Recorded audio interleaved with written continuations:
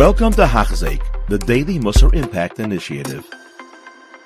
So here we are learning about the Atzel, the lazy person, and I hate to say it, but at least I can relate. In today's limud, we learned something about the lazy person, something that I think really applies to a lot of other midos. I'm not going to spend a long time on it, short video, but let's see what he does. So Shlomo Melech is talking about this Atzel, the lazy person, and the Ramchal is explaining the mashal about the Poretz Geder and the field that's not working and so on and so forth. And he says the idea of Poretz Geder is that later on when he tries to say a pshat, a halacha, an understanding of Chumash, that he totally messes up. So I think we could answer very simply and explain very simply. The Atzel, he's not a mean guy. He's not an evil fellow. He's trying to say Pshat and Chumash. It's a wonderful thing. He's learning halacha. That's an amazing thing. So why is he messing up? The answer is because he doesn't know. He doesn't know better.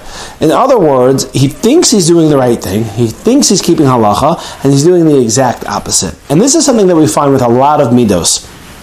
And this is true even good midos, so to speak, where our midos makes up who we are. In other words, our thought processes follow our midos. If we are generally very stingy, so then we're going to view the world in a stingy way. If we're magnanimous, well, we're going to view the world in a magnanimous way. If we're truthful, we're going to view the world in a truthful way, and so on and so forth. And that's going to color our perspective and very often inform our decisions. When these are bad midos that are informing our decisions, well, then our decisions are colored and we truly might be trying to do the right thing. But it's our gaiva, our arrogance, our jealousy, whatever it may be, that's coloring our decision and we think we're doing the right thing and we're not. The truth is, and this is an important point, that sometimes even our good midos, so to speak, get in the way of doing the right thing. Just off the top of my head, Esther Hamalka, she points out Haman to Achashverosh. Achashverosh goes to his garden to cool off. Haman starts to beg for her life. Esther actually starts to feel bad for Haman. It's a beautiful midah of Rahmanis. Just at that point, not the right time and place for it. So how do we solve this problem? How do we solve this challenge? We're human beings. What are we supposed to do?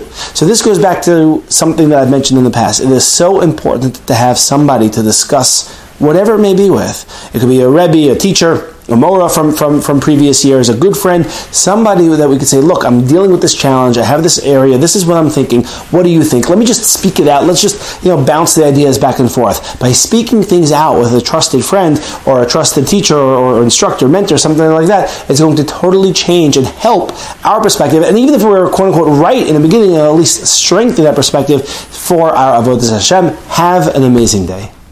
You have been listening to a shir by Hachzik. If you have been impacted, please share with others. For the daily shir, please visit Hachzik.com or call 516-600-8080.